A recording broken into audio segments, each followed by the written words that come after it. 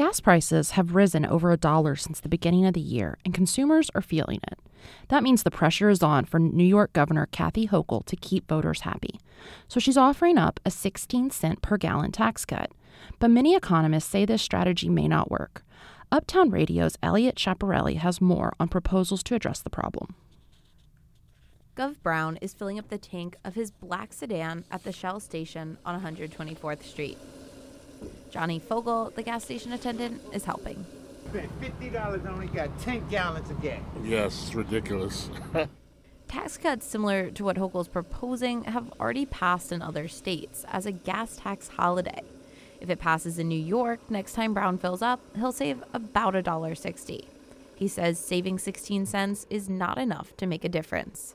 Not 16 cents. That's a joke.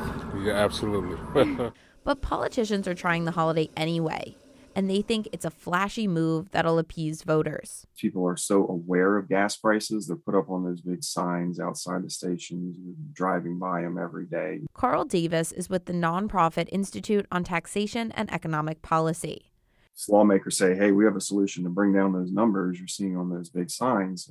That sounds appealing. Recently, Davis wrote a blog post titled "Gas Tax Holidays Are Nothing to Celebrate." He called the idea the worst state tax proposal to surface this year. But he says politicians feel like they have to do something, especially because this is an election year. That's the political motivation behind it. He says gas tax cuts won't help consumers save money. And he has another concern. Those taxes are often dedicated to infrastructure, things like mass transit, bridge repairs, and repaving of roads. Our asphalt itself is a petroleum product. That cost is through the roof. Giacomo Santangelo directs the International Political Economy program at Fordham University. He agrees a 16-cent tax cut probably won't help the average consumer. But he says there's not much else politicians like Governor Hochul or even those higher up can do.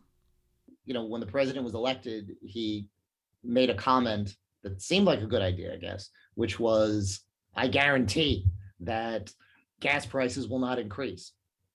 That's not a thing. You can't do that. Santangelo says there's no one person who has the power to prevent gas prices from increasing. And even if that person did exist, they're not in the United States. They're in Saudi Arabia. He says for many Americans, the only precedent for current inflation levels for gasoline is the 1970s oil crisis. Most people right now have not experienced this kind of gas price increase in their lifetime. That 1970s crisis sent politicians scrambling to lower gas prices. They created all sorts of regulatory changes, including fuel standards and federal speed limits, but even those fell short until supply increased. And today, according to Santangelo, lawmakers are once again faced with high gas prices due to a supply issue with no real end in sight. He says the idea that the war in Ukraine is the only problem is a misconception. It's far more complicated, involving the pandemic and a long-running supply shortage with oil from the Middle East and Africa, which leaves politicians with a problem on their hands.